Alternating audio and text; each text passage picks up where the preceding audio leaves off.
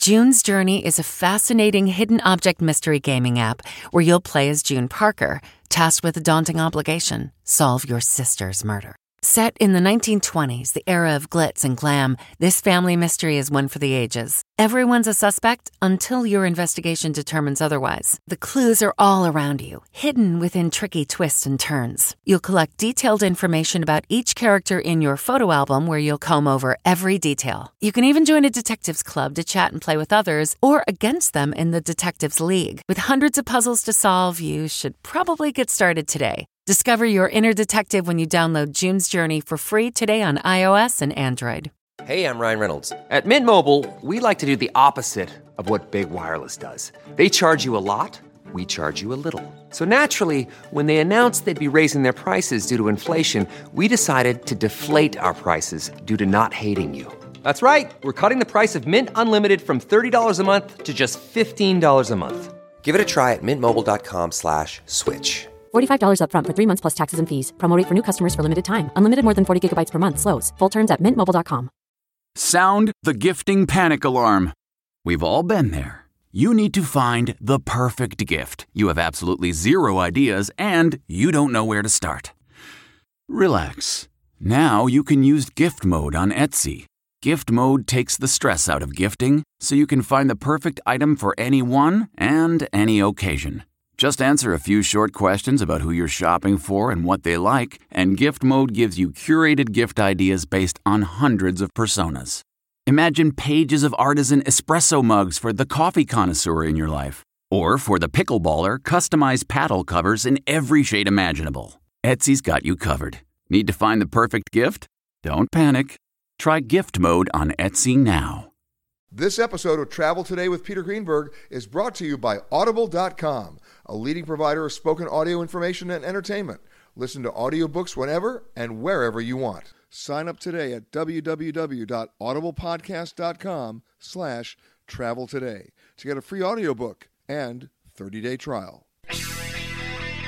It's time for Peter Greenberg Worldwide with America's #1 travel news journalist.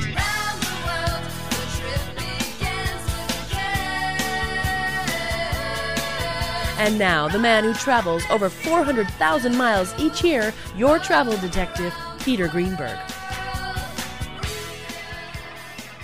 Hi, everybody. Peter Greenberg here, and welcome to the podcast that's done from a different location around the world every single week.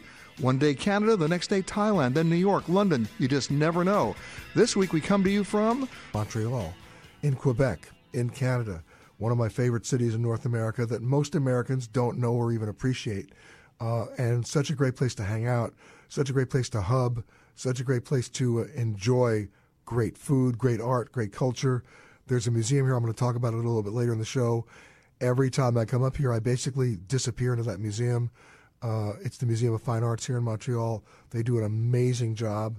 I think at one point my life was changed by that museum many, many years ago, and they had an exhibit of Da Vinci where they actually went into his notebooks and built what he designed and didn't even realize he drew. The guy invented the helicopter, didn't even know. Amazing stuff. Anyway, lots to get to today, to talk about. Lots of stuff in the news, so let's talk about that. You've heard the announcement that President Obama going to Cuba. He'll be the first president in 70 years to go. You know the last guy who went? Calvin Coolidge, Silent Cal. Well, this isn't silent now. This is legacy time for the Obama administration because he really will be the president that opened the door. Should have been opened up years ago, in my opinion. Now it's being opened. What else is going on? And you may have read they've negotiated an air rights deal to Cuba. The United States signed the agreement with the Cuban foreign minister to allow for scheduled commercial airline service. First time in about 60 years. That'll be starting in the fall, but the jockeying will start now. As you see, every airline, United, American, Delta, Spirit, you name it, Alaska, they're all going to be knocking down the door. But there's a very interesting item in this deal, and it's this. If you read it in general, it calls for 110 flights a day between Cuba and the United States. But now, take a look at it carefully, and you find out it limits that to just 20 a day between Havana and the United States. That means they're going to divide the other 90 over many other airlines and other airports in Cuba. And it's going to be very interesting to see how that gets divvied up. I can assure you that if you're the Minister of Tourism of any Caribbean country right now, you're worried because the airlines aren't going out and buying new planes for this service. They're going to reallocate their assets and reposition their flights to go where the most money is, which brings up the next point. How expensive is Cuba going to be?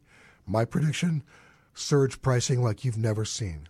Why? Because there are 60,000 hotel rooms in Cuba. That's not a lot.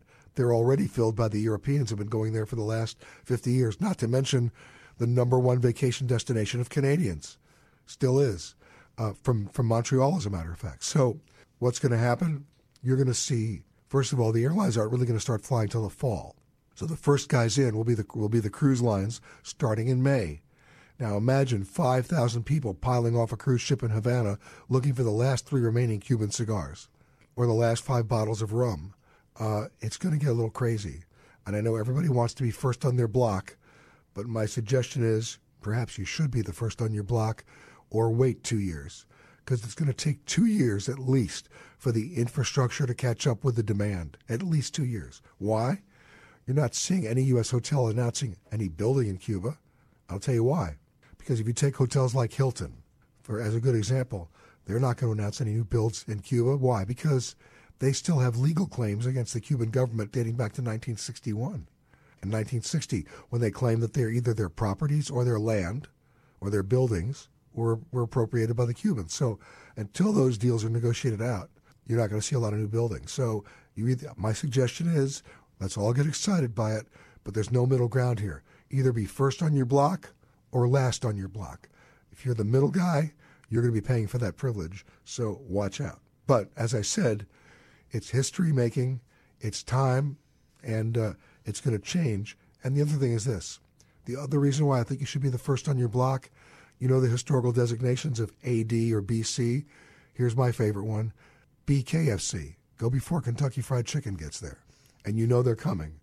So if you want the most authentic, genuine experience you can have, try to get there now. Even if that means taking a charter flight before the scheduled flights start service in the fall, be a part of one of the 12 approved groups that are sanctioned by the U.S. Treasury Department and by the U.S. Department of Commerce as people-to-people programs, because that can get you into Cuba right now without violating any law whatsoever. Remember, the law hasn't changed yet. And because of that, even though there may be scheduled service in the fall, until the law changes, you still have to be part of one of those groups. All right, let's shift gears here, because as I said at the top, we're coming to you from Montreal. And joining us right now, a woman who knows a little bit about Montreal. She's the social columnist for the Montreal Gazette, and she's got all sorts of other things, like Diary of a Social Gal, which she has to explain to me. Jennifer Campbell. Hey, Jennifer. Hey, Peter. Now, the last time you were on this show, which is the last time we broadcast from Montreal, you showed up with an entourage. You brought your dog. You brought your mother. I know. Unfortunately, they couldn't be here today, I but they missed them. send love. Okay, good. So you and I, in the interest of full disclosure, had dinner with a few friends last night. Yes, we did. The restaurant scene here is changing dramatically. Incredible what's going on here. I think you touched upon it earlier. Literally an explosion of gastronomy. I mean, of course, we've always had our legendary spots, which I know you're familiar with, the Gibbies, the Schwartzes for our signature smoked meat. Wait, stop right now. Uh-oh. You talk about the Schwartzes for those people who don't know any better, and I know I'm one of those, born and raised New Yorkers. The best bagels in the world are right here. Yeah. They're not in New York. New York is a very close second. But I have friends of mine. I'm not making this up, Jennifer. I have friends of mine who will fly up to Montreal on a bagel run. Oh, no. They are very wise. Yeah, they wise do. And it's amazing. And, people say there are no good bagels in Los Angeles, by the way, because it's the water. The water doesn't hold up. But the water in New York is great. The water in Montreal is even greater. So if you come here just for the bagels, you're styling. I just thought I'd mention that. No, that is 1,000% true. Secret ingredients. Only Montrealers are familiar with that ingredient. We can't disclose it to anyone, but they're magical, and people come to visit. They definitely have to try one. All right, or 6. Well, stay with me, because when we come back, we're going to delve very deeply into the social scene here and the restaurant scene here. And I might even bring up bagels again, because I've been in Montreal 24 hours now, and I haven't had a bagel. I just realized that. That's sinful. You know what? I can't leave without doing a bagel run today. I have to do the bagel run before I get on the plane. I will do that. I promise you. It's worth it. Any kind of bagel. I have friends in New York who won't let me come back to New York without the bagels. Toto, I have a feeling we're not in Kansas anymore.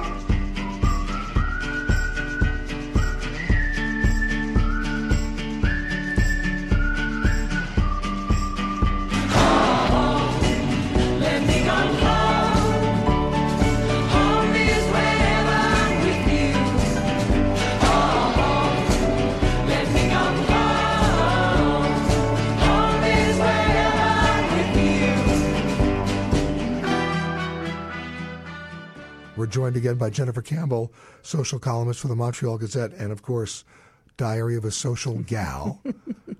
Love the way you say it, Pina. Well, even if my voice wasn't that bad, I would say it just that way anyway. With flair. With flair. All right, so we're off of our bagel Jones here. What else? It was definitely a good segue. Okay, good. Fabulous. So we were talking about some of the tried and true restaurants here. Yes. So, of course, we've had our established legendary spots. But of late, in the past few years, and we were talking about this a little bit last night, there's literally been this explosion. All these young, dynamic, inspired, creative restaurateurs. I can't even keep up with them. Different teams, and the teams join each other for different properties.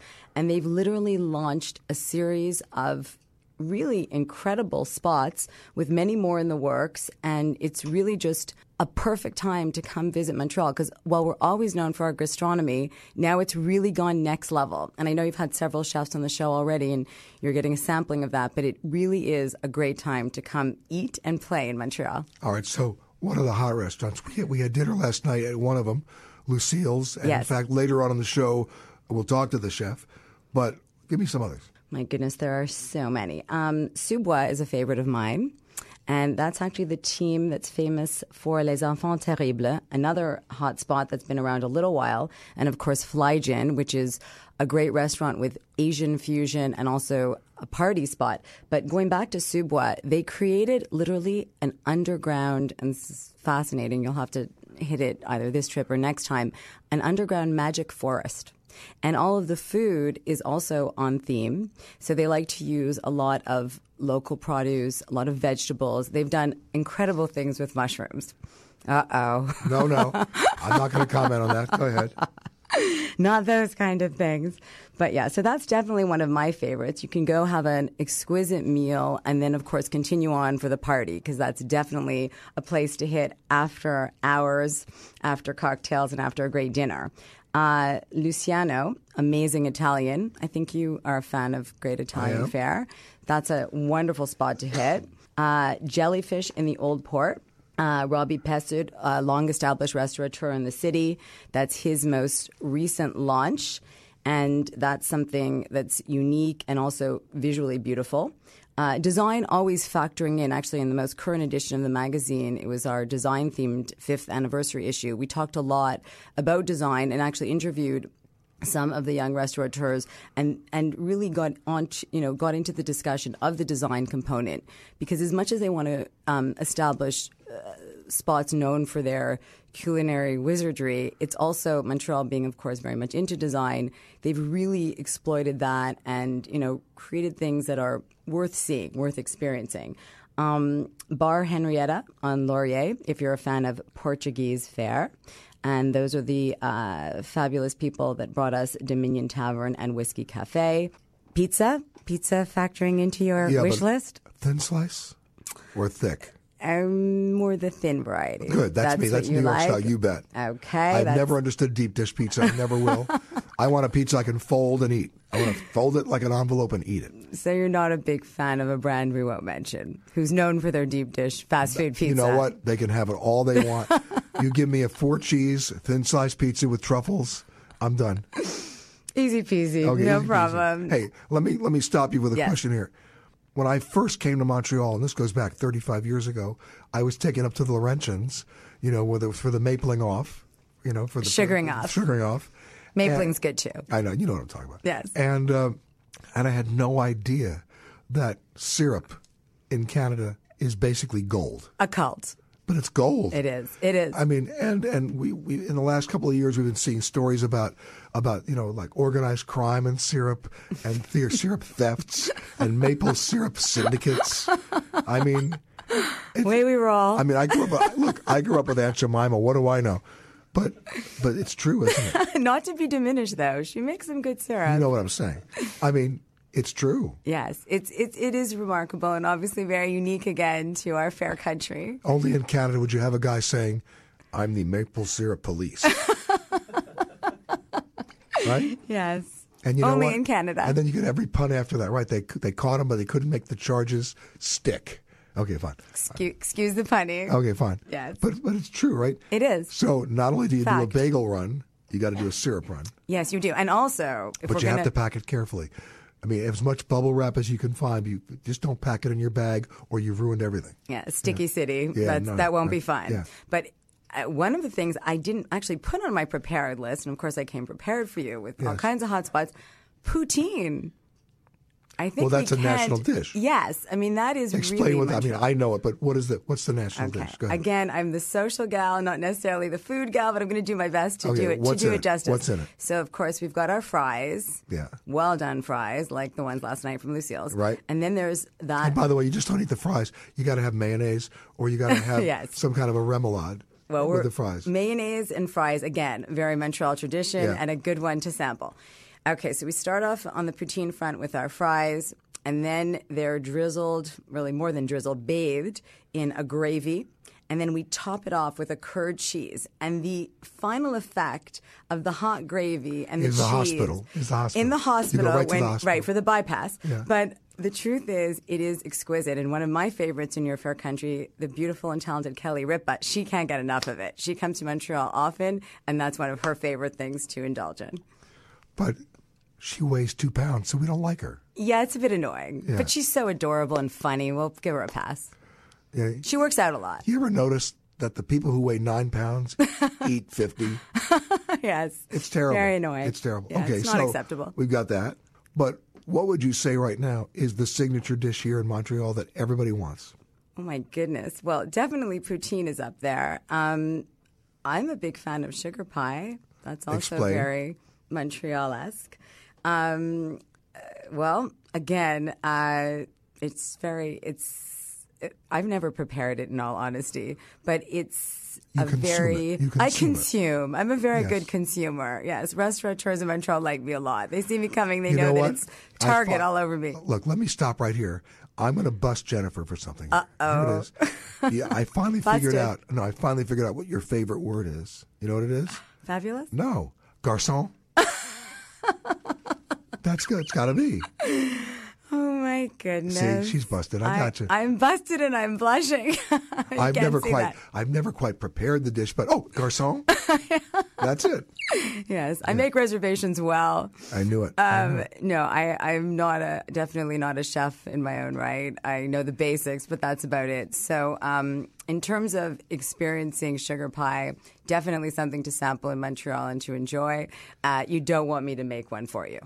Well, I do the same thing about things you're smart about because you know you're stupid about it. So if I ever built a chair, don't sit in it.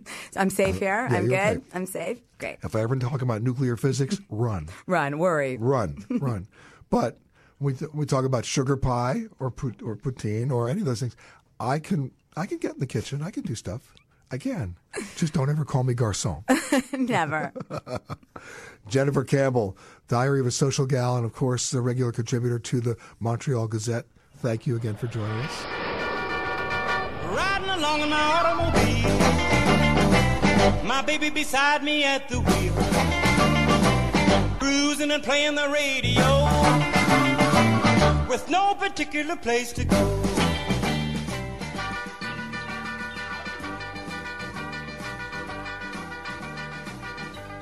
You know, ever since I've been coming to Montreal, we've been talking to Jennifer Campbell about this earlier.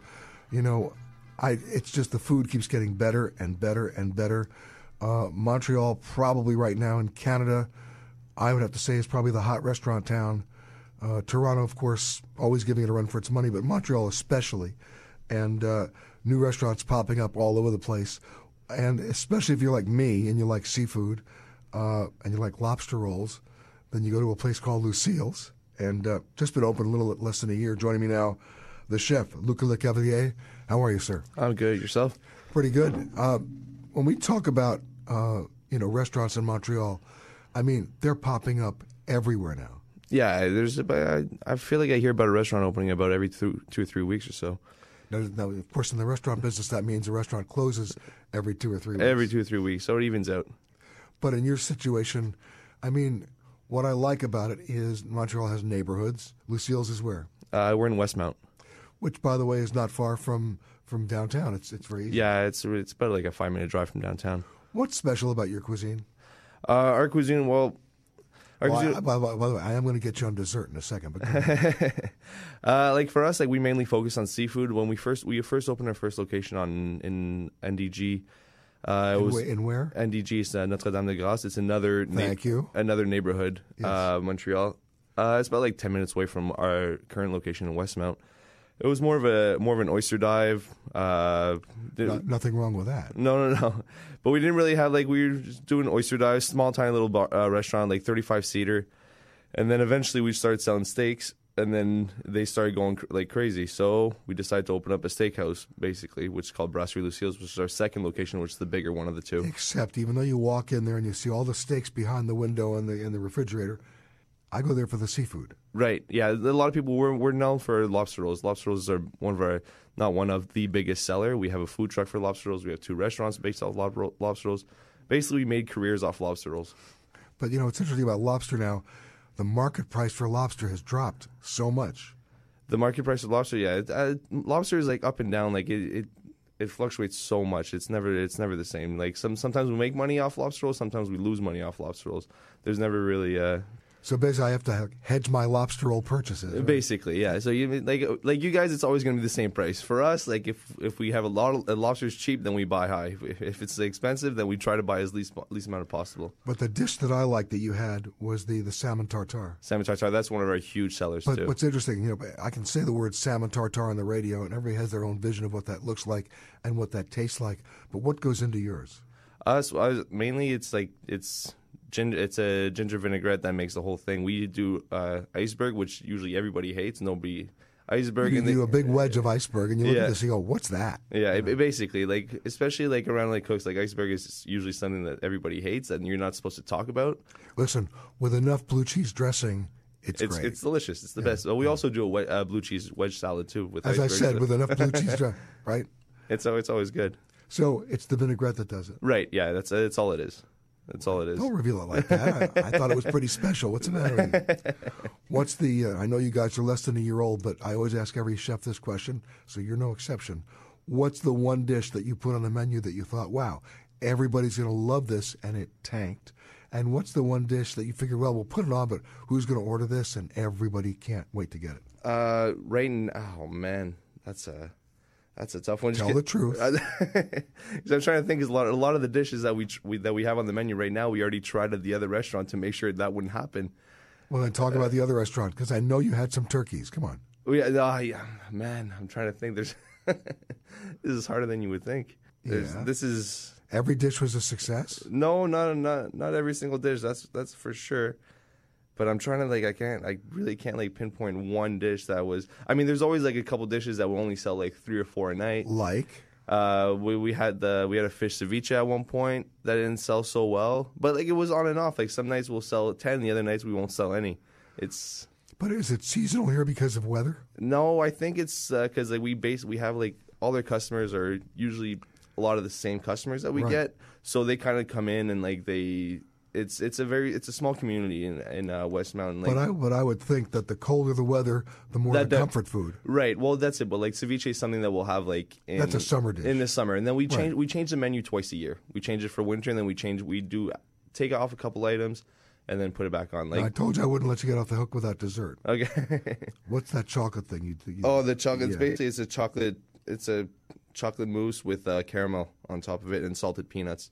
Yeah, but the cool thing is you serve it in this mason jar. In a mason jar, right. So it's not in this little champagne glass with 3 spoonfuls, you're done. No. You can dig in there for a while. The idea behind the mason jar is it makes it really easy for us. Hey, and that means more for me. Yeah, exactly. So if you're hungry, save space for dessert because it comes larger than you think. Yeah, right, exactly. Hello? This is your captain speaking. There is absolutely no cause for alarm. Get your motor running. Head out on the highway. Looking for adventure. And whatever comes our way. Yeah, gotta go make it happen. Take the world in a loving place. Whenever I come up to Canada, I like to get people on the show who are not just Canadian, who don't just live here, but they travel the world and then bring back the stuff in Canadian, in their Canadian culture. And yes, there is a Canadian culture, believe it or not. And my next guest knows all about that. She's the co-founder of Luxtoria Media, based in Toronto, but she's nice enough to come visit us here in Montreal today. Bhargavi Varma. How are you, Bhargavi? I'm great. How are you? Now, I noticed you smiling and nodding your head when I talked about Canadian culture. Yes, because Canadian culture, maybe even 5 to 7 years ago, was associated with Tim Hortons. I think there's... Oh, yeah. Look, Tim Hortons is like one notch above Denny's. Yes. Maybe. Well, maybe. Okay. The people who have those doubles every day would maybe disagree. They act like it's nectar. Okay, fine. Not for me personally, okay, but yeah. So I think there was. But let me stop you there. Yeah. The other problem about Canadian culture is the perception that everybody is Dudley Do-Right, or that there's the one, the Royal Canadian Mounted Cop in his red uniform, and that everything ends in the words AY. How are you, A? Let's go get a beer, A. That's really not Canadian culture. It's really not Canadian culture. And when you throw out a stat like Toronto being the most multicultural city in the world, that kind of answers itself. Having said that, we as Canadians are very humble and we can take a joke. So we do like adding in the A at the end of it. So I will not make it through this interview without adding an A myself. I will tell You've been warned. You talk about being humble. Let me add one more thing to that. I find that Canadians do something that they absolutely should not do. Canadians spend an over amount of time apologizing for Canada. Yes. I mean, I'll show up in Halifax, which is a city I love, and people say, well, I know it's not New York. I'm sorry. I said, what are you apologizing for? There's a reason why I'm here.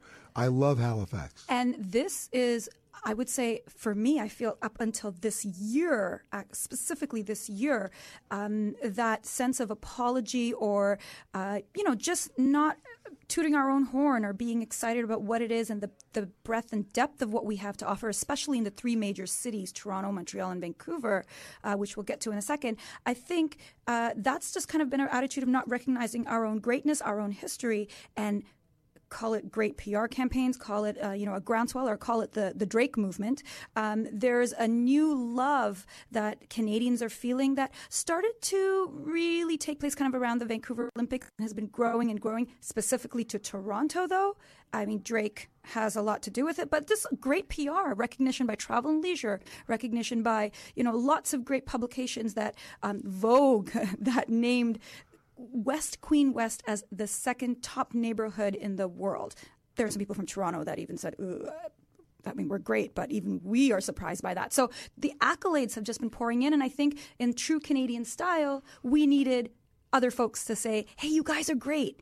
And then we're kind of sitting back going, oh, yeah, we are. That's right. Yeah, so I think that's kind of where it's at right now. Yeah.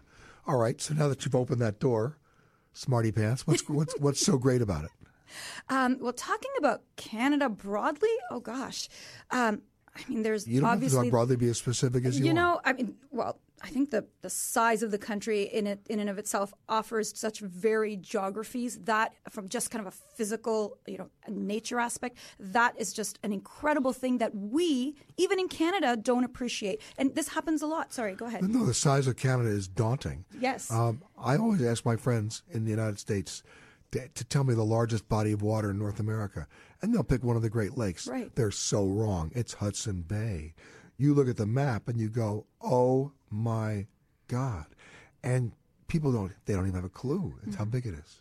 I mean, you look at Eastern Canada and, the constant comment you hear, especially when Canadians finally make it out there, especially as far out as Newfoundland, you hear, wow, Canada's this beautiful? And you hear Canadians saying this a lot. And now, especially in the travel space and specifically the hotel space, starting to see from like the hospitality industry, great properties, even like a Fogo Island Inn, which I know you and I have talked about. Tell everybody where it is. Yes. Fogo Island Inn is on an island off an island, as they say. So it's an island off of the coast of Newfoundland's main island. Having been there myself, talking to Newfoundlanders, they find Fogo Island to be far out. So it's really remote. And what's amazing about it is, first of all, you have the island itself. Mm-hmm. Then you have the architecture of this particular location, which juts out of like nothing, right? And it's amazing. Like the villain of a James Bond movie should really be. That's the last scene. I don't think it's what the owners Zeta Cobb would want, but it's the scene in which he shows up with Ursula Andress, and then somebody in that island hotel says, "Oh, Mr. Bond, you're going to die." Yes. And yet, this is where he goes back when he lives. We all have the same vision. Exactly. We do. It's great. And so the bottom line is, it was said here first. Yes, I know, but no, it's true. And you have so many surprises in that part of the world. Right. Hey, stick around with us because I want you to come back a little bit later in the show, and we finish these thoughts about the culture and the spirit that people don't realize that is actually here. If you are sitting next to a small child or someone who is acting like a small child, please do us all a favor and put on your mask first.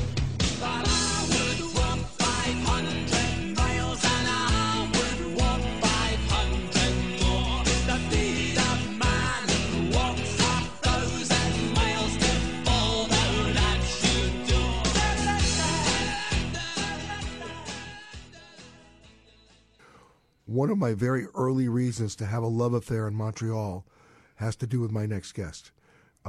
It's the oldest museum in Canada, and I was here in Montreal staying at the old Ritz Hotel, and somebody said to me, "Hey, you should check out the museum." And I have to tell you, I usually have a bad reaction to most museums because I feel like I'm being forced to go and see things I'm not really interested in, or there's not a lot of interaction, or there's not an experience that I like. But I wanted to be polite, and I went to this museum, and they were having an exhibit there that was so fascinating and so amazing. I actually delayed my trip back to New York for 2 more days and stayed and went back 3 more times to the Museum of Fine Arts. And what were they doing there? They were having an exhibit of Leonardo da Vinci. Now, no, this wasn't the Louvre. This was not Mona Lisa. They had actually they had gone to his notebooks, all his design books, and they actually they built the things from his drawings. And when you saw them come to life, and you saw the historical explanation of them, you couldn't help but go, this is the one guy I'd love to have dinner with in my life, because he did everything. He may not have even known it at the time, but this is a guy who designed the helicopter, didn't know it. They built it. It was displayed at the museum. His architectural ideas of how to support structures was so far ahead of his time. Everything was amazing. Well, guess what? It's still the oldest museum in Canada, and they still continue to blow me away. And joining me now, the curator of Asian arts and archaeology. Now we're really talking. Laura Vigo. How are you, Laura? I'm fine, Peter. Thanks for having me. Now, you didn't know about my experience there before you came on the show, did you? No, I think I wasn't born yet, I guess. Okay, now you're leaving the show. It's over. It's over. I know. Very bad. But the museum has done some great stuff. What are you doing right now? Well, at the moment, actually, another reason for you to delay your departure another 3 days, because we're having the most amazing exhibit on Pompeii. It's a great exhibition. It's about 220 artifacts coming directly from Pompeii and Naples. On loan. Yes, of course. We can't have them forever. But the exhibition is going to be on until September the 5th, so you might have a time to come, I like summer. that, yeah. But what, other than just exhibiting artifacts, what's the most fascinating thing about this exhibit? Well, the most fascinating fact is that you're plunged into the past. Basically, the idea is you have to have this immersive kind of experience. Then you get into the past and you're actually living a day in Pompeii. So you're going through the streets of Pompeii, you're entering the houses, you're actually having fun as the Pompeians used to do. And at the end, you have this immersive experience of the total eruption experience. We're talking Vesuvius? Of course. And it all ends up with a beautiful installation, including several the casts of the victims of Pompeii, and a beautiful work of art. It's actually video work by Lauren Grasso. Well, let's talk about Vesuvius for a second, because Sure. I grew up studying it a little bit, and at the time, although I don't know if anybody can actually confirm it, it's still recorded as probably the largest eruption ever. Well, it was, in a sense that, of course, it was a very sudden. It actually happened in less than 19 hours, and he completely covered, I would say, a radius of 20 kilometers all around Vesuvius, more on the southern side of Vesuvius. It destroyed it. It destroyed it. I mean, it actually didn't destroy it as such. It actually covered it up in ashes, and it actually preserved it for about 1,600 years, which is the actual wealth of information that we get from Pompeii. It's the preservation. Exactly. It's like having a time capsule. Are you talking about, when we talk about an eruption now, when there's a plane crash, people can be completely, destroyed. They can be vaporized. In a situation like this, you say they were preserved. Well, actually preserved, I mean, I'm talking about the artifacts and everything. But in terms of victims, first of all, I would like to demystify a bit the tragedy of Pompeii. We know that only 10% of people died. Okay, hold on to that thought for a second, because the rest of them were able to tell the history. If you are continuing on to another Southwest destination, please make sure that you check the monitors inside the terminal for your proper gate and flight information. If you are continuing on with another airline, we really don't care. I am the passenger. And I ride through the city backsides. I see the stars come out of the sky. We're talking with Laura Vigo, the curator for the Museum of Fine Arts here in Montreal, and I call her the archaeological queen. Yeah. It's a true statement of globalization when you come to Montreal to learn about Pompeii. Oh, yes, in fact it is. But I mean, we are an encyclopedic museum, first of all, so our mandate is actually to sort of broaden up our topics to worldwide. Now, right before the break, you said only 10% of the people were killed in the eruption of Vesuvius. That meant 90%. See, I can do the math. Yes. 90% of the people live to tell the story and to rebuild. Well, they might have survived. We know for a fact that Pliny the Younger is describing the eruption. He tells the story of all this, hordes of people walking away from the eruption. We also have archaeological evidence, in fact, of a famous Rettina, who was the wife, the widow of a friend of Pliny the Elder. And she was in Bassano, which was closer to Herculano at the time. And she sent off a message to Pliny the Elder, who was on the other side of the Bay of Naples, saying, "Please come and save me." And Pliny, I get those messages all the time. Yes. Yeah, I don't know how you got the message anyway. I mean, there were no telephones at the time, so I wonder. But Pliny the Younger is narrating the story, and he says that one of the reasons why Pliny the Elder took up his ship and his navy basically to go and see the Vesuvius eruption close by, was that he wanted to save Rettina. At the end, Pliny the Elder actually died in Stabie. He couldn't reach Rettina, but we know Rettina probably actually saved herself. She put a pillow on top of her head and she walked away. At a certain point, she probably thought, Pliny's not coming. So she actually walked. Men. Yes, exactly.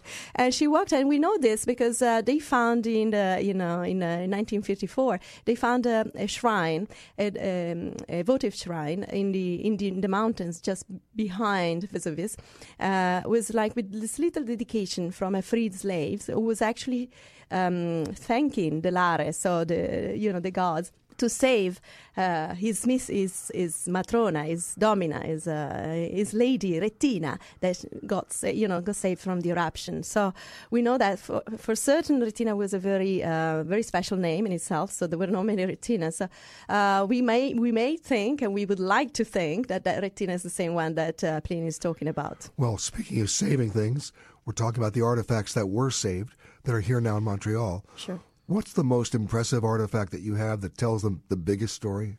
Well, I mean, there are so many artifacts. And in fact, the richness of Pompeii is the common life, is the life of the common people. So you see things that you wouldn't normally see in an archaeological record, like carbonized breads, like saucepans used for making fried eggs. But of course, we have beautiful works of art from micro mosaics, the very famous, talking about Leonardo da Vinci. I call her the, sort of Mona Lisa of the past. Because the beautiful Matrona, it's a tiny little 20 centimeters tall, metric system. That's small. That's small. Almost like 20 and 30 centimeters tall portrait of a lady of the house made with little tiny tesseras. So we call it micro mosaic. And how do you display that? Well, we display it, we're trying to contextualize the object. So when you get into the house, we're actually going through the atrium and then the banquet area. So everything is displayed. So you recreated the life in Pompeii. Yes, that's the idea, because I was very much touched when I was young. I actually went to Pompeii several times. Of course, I'm Italian, so it's easy for me to go there. And, the first thing that struck me was really this kind of transcendental power of Pompeii, that you can actually go and feel like you were there. So it's the emotional approach that I actually sort of privileged in the exhibition rather than the drama of the Vesuvius. So for me, it was important that people got into the exhibition, actually this experience of being plunged into the past and being able to sort of experience life and emotions like Pompeians did 2,000 years ago. That's exactly what you guys did with the Da Vinci exhibit. Yeah. Before you were born. I know. Stop it. No, Stop it. I certainly was born. I was teasing. Okay. I'm not that young anymore. But it's interesting that this portrait is so tiny. Yeah, I mean, it's a tiny little thing, and it's incredibly well refined. You can see all the details and the sort of sfumato, actually. It looks like a painting from the distance.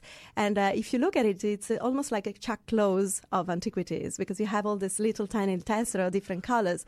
And the artist was able to recreate the actual essence of this lady. So you can actually look into her eyes and see her almost talking to you. What's the takeaway here? What's the one message, having gone through this exhibit, that people are going to walk away with that they didn't know before?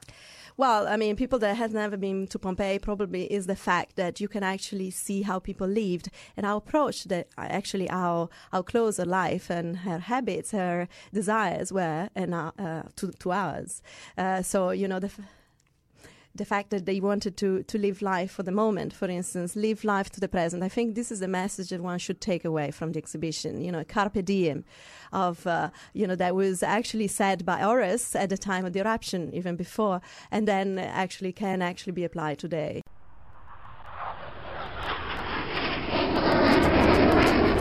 Schedule 171, contact departure. Contact departure, Idle Mexico 423. Adios. AMAX 403, contact departure, adios. Over departure, JetBlue 171, awesome job.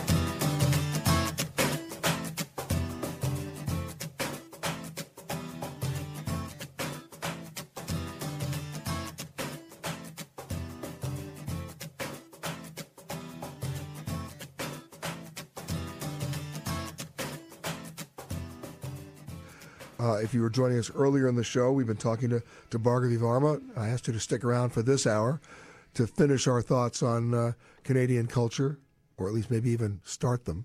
But Bhargavi is the co-founder of Lux Story Media. What is Lux Story Media? Lux Story Media produces premium travel video content. Travel, I mean, it's kind of common sense to say this. It's such a visually hungry type of medium that I think video has a lot that it can share, and especially when it comes to story. It's about telling stories. We're in that space, and video, I mean, generally right now, Facebook and YouTube are kind of dominating the world. So Okay. Well, let's go back to Canada as it relates to video, because it gets down to perception, doesn't it? It's either the Great White North, it's either Dudley Do-Right, a couple of polar bears maybe. Does that really still exist? I mean... Oh, yeah. Yeah? Now, on the West Coast, people tend to be more familiar with Vancouver Right. in the United States. Right. In the East Coast, a little bit more familiar with Toronto. Right. But for the bulk of the American public, they don't come to Canada. They don't know about it unless they're living in a border state. Right. If they're living in Vermont, for example, they drive up. Right. If they're living in Detroit, they go right over the bridge. But most Americans have no idea how large Canada is. They have no idea how diverse it is. They have no idea how spectacular it is in all seasons. Yes. Right?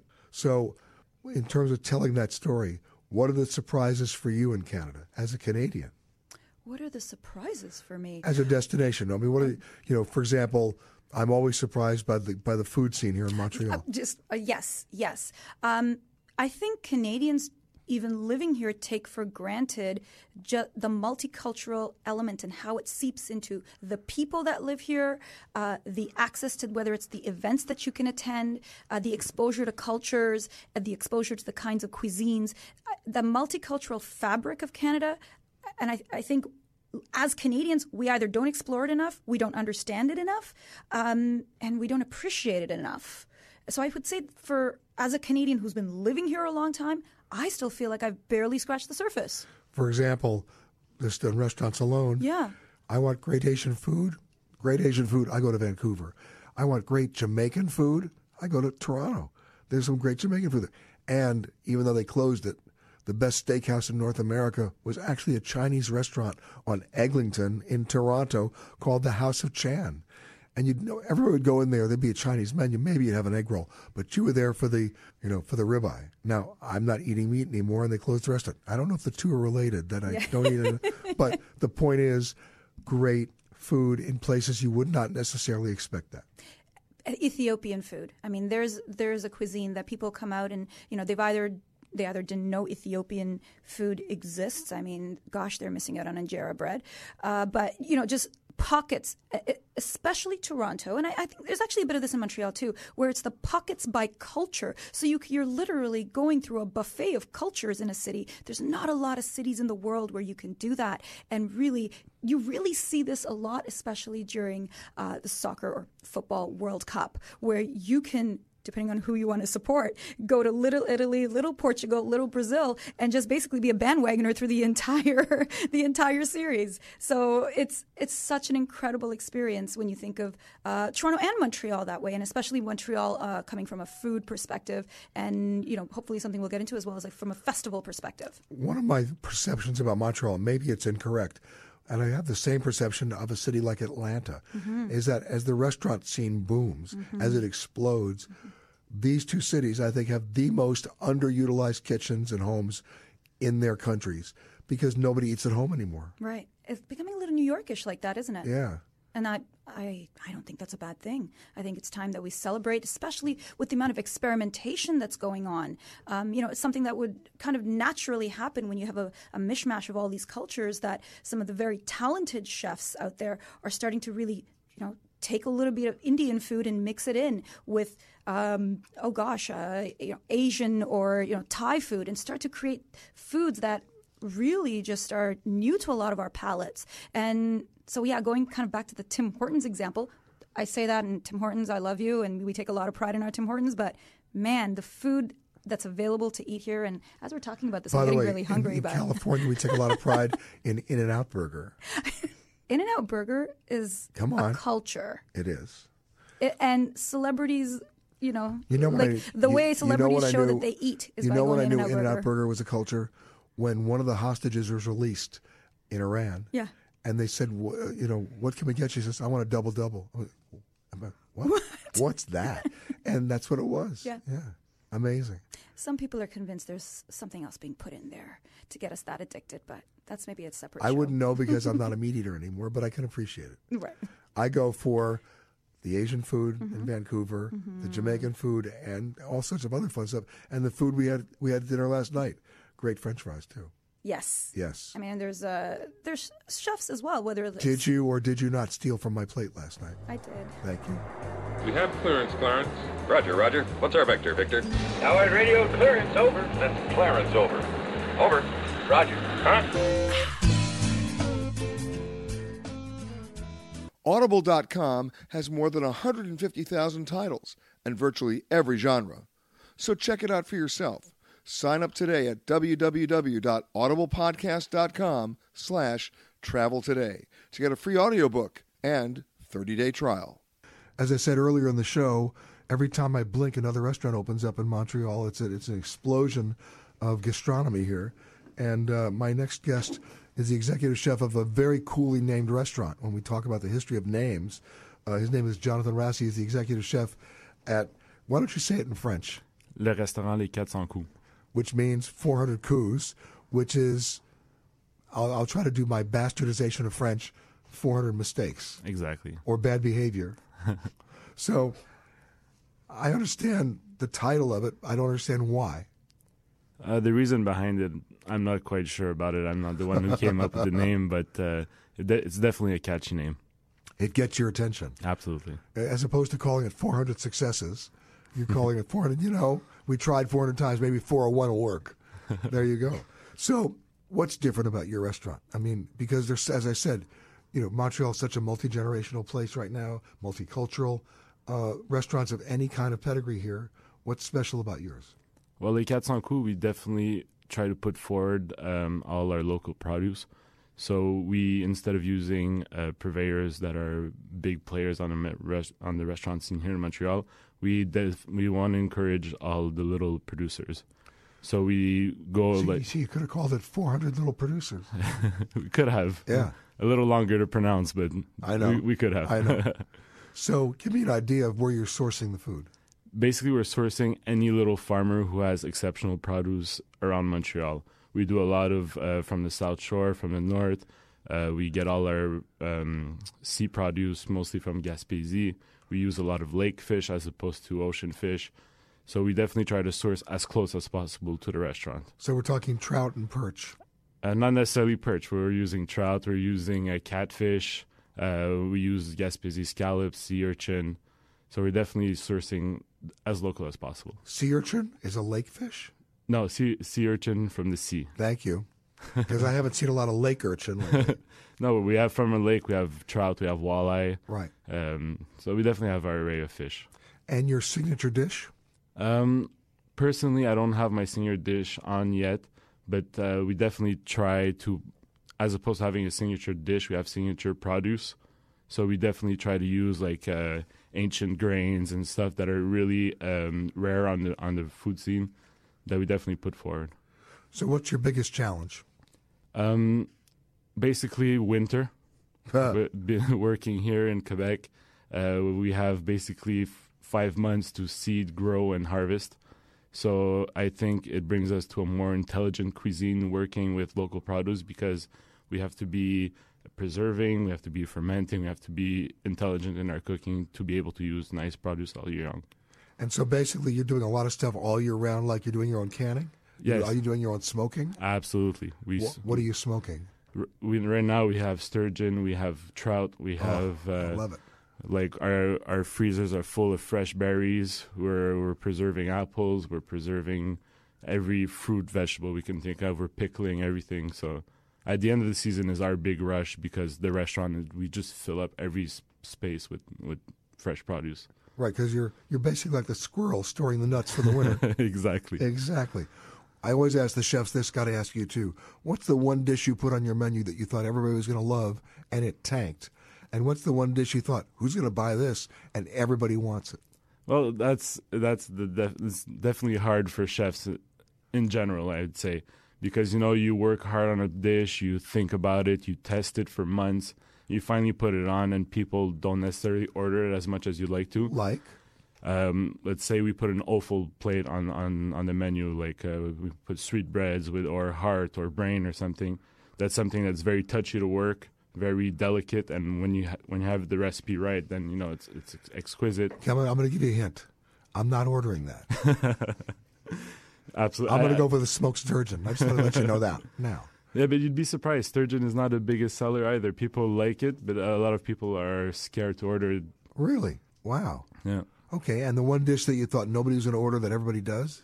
Well, anything that's very straightforward and simple. You put a piece of meat with some kind of starch or something, like it definitely flies off the chart. That's it? Yeah, absolutely. Where are the wagons? The wagon is too slow. Can't you ride? It's not that he can't ride. How is it you put it home? They're dangerous at both ends and crafty in the middle. Why would I want anything with a mind of its own, bobbing about between my legs?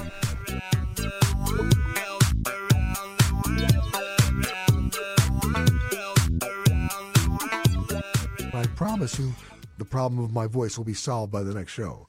Guaranteed. But speaking of show, My next guest knows all about that because for the last 15 years he's been working for probably one of the biggest festivals in Canada, if not the world. His name, Laurent Saulnier. And in the world. Let's put it that way. Biggest festival in the world, yeah. Come wow. on. Come on. Wow. Already he's being... Okay. All right, Smarty Pants. How big is it?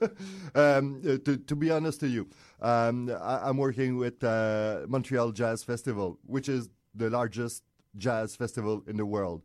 I'm working for a festival called Francophonie, which is the biggest festival in the world dedicated to French music.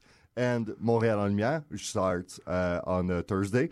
And this is, let's put it that way also, the biggest winter festival in the world. And the festival that we're talking about that's starting right away is what in particular?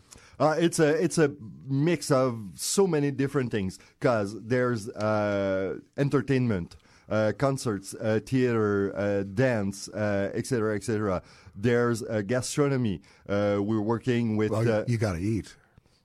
Sometimes, yeah. But you have to eat well. And it's not the same thing than just eat. Eat well. We're working with a little bit more than 50 different restaurants in Montreal to bring some different menu during those 10 days of the festival. There's the outdoor site where there's a zip line, there's concert, there's so many things to do on the outdoor site, even if sometimes, you know that in Montreal in February could be a little bit cold sometimes. But not this year. Apparently this year will be fine. But last year that was freezing. Let me ask you the question. Yep. What was the temperature last week in Montreal? The truth. Last weekend. Yeah. With the wind factor. Yeah. It was something like, minus 35 or something like that. That was just a little bit crazy, but hey. You know what? When I hear minus 35, I think ziplining. I'm kidding. Okay. Me too. Good. Me too. Always. Minus 35, ziplining, same package. But you know what? Funny you should mention that. In New York last week it was 0, and today it's 50. So it's a crazy year. But it's a crazy year. You know, it's an El Nino year. Yes, it is. That's apparently that's the problem. I'm not an expert in weather or anything like that. But, you know, when you're working in a festival in wintertime in Montreal, you have to be aware of all those things. Because each and every time that we're thinking about something to put on the outdoor side, we have to think about the snow, the wind, the rain, and everything between that. The temperature could be from minus 30 to plus 10 or something like that. So each and every time that we're thinking about something, could it work with all those different weather? And the answer, of course, involves alcohol. For sure. I'm just double checking.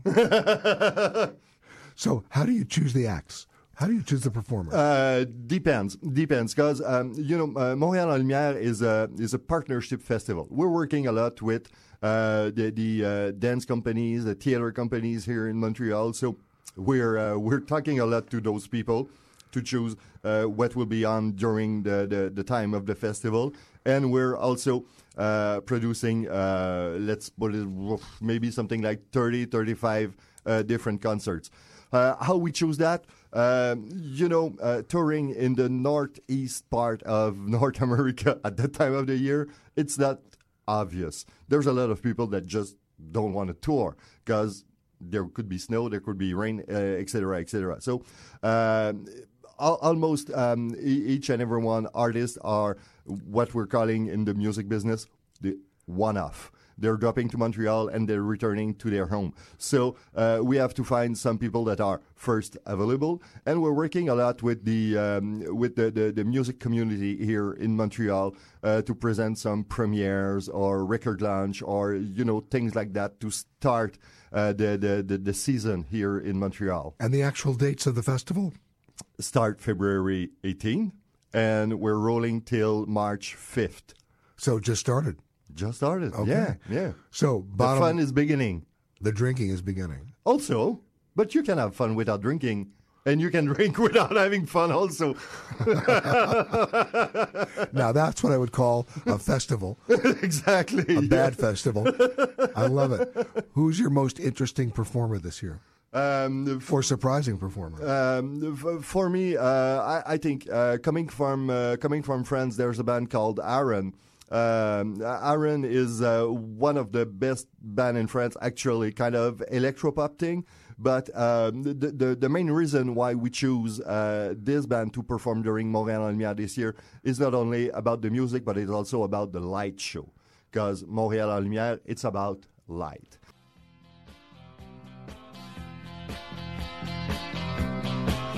You've been listening to Peter Greenberg Worldwide. Catch us each week as we broadcast from a new location somewhere around the world.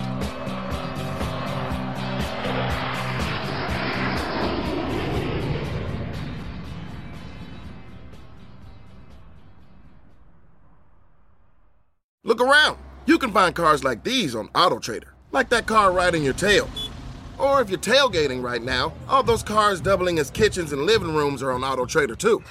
Are you working out and listening to this ad at the same time?